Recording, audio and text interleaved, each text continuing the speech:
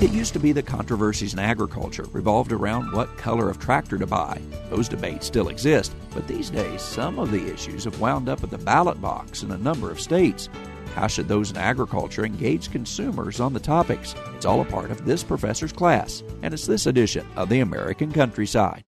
For many years, you've heard me talking about Willcross soybeans and AgriGold corn, brands we've grown on our farm for many years. Willcross soybeans offer the latest genetics with proven results on your soil type. Do you have non-GMO beans to sell or want to grow non-GMO beans for a premium this coming season? Give Willcross a call. Whether you grow conventional or GMO beans, Willcross offers great opportunities for your farm. Get the details now by calling Randy Baker at 660-483-0390.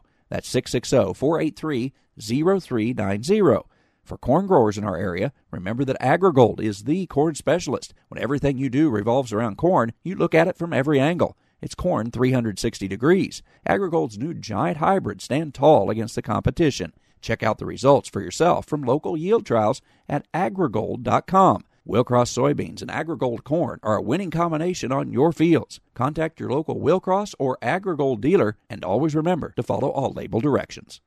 Dr. Beth Walker is an assistant professor of agriculture at Missouri State University. She teaches a class on animal welfare, a class that discusses some of the organizations that influence the way we look at animal agriculture today. A lot of people will really harp on HSUS, Humane Society of the United States, and on PETA. And while I don't support those organizations, there's good and bad in everything, and they have brought to light some abuses that perhaps agriculture should have brought to light themselves. Walker says there has to be a balance. Farmers and ranchers must be proactive in their approach to raising stock. If we don't police ourselves, then somebody else is going to come and police it for us.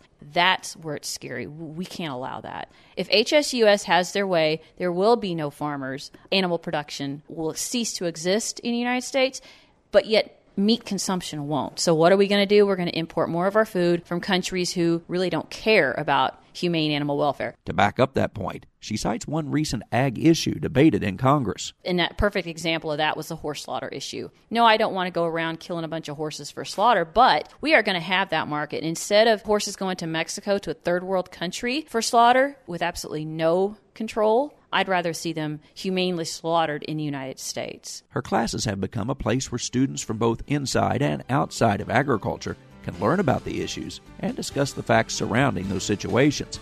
However, there is something Beth sees in those classes that worries her far more. What is it? And what's she doing to see that it does not continue?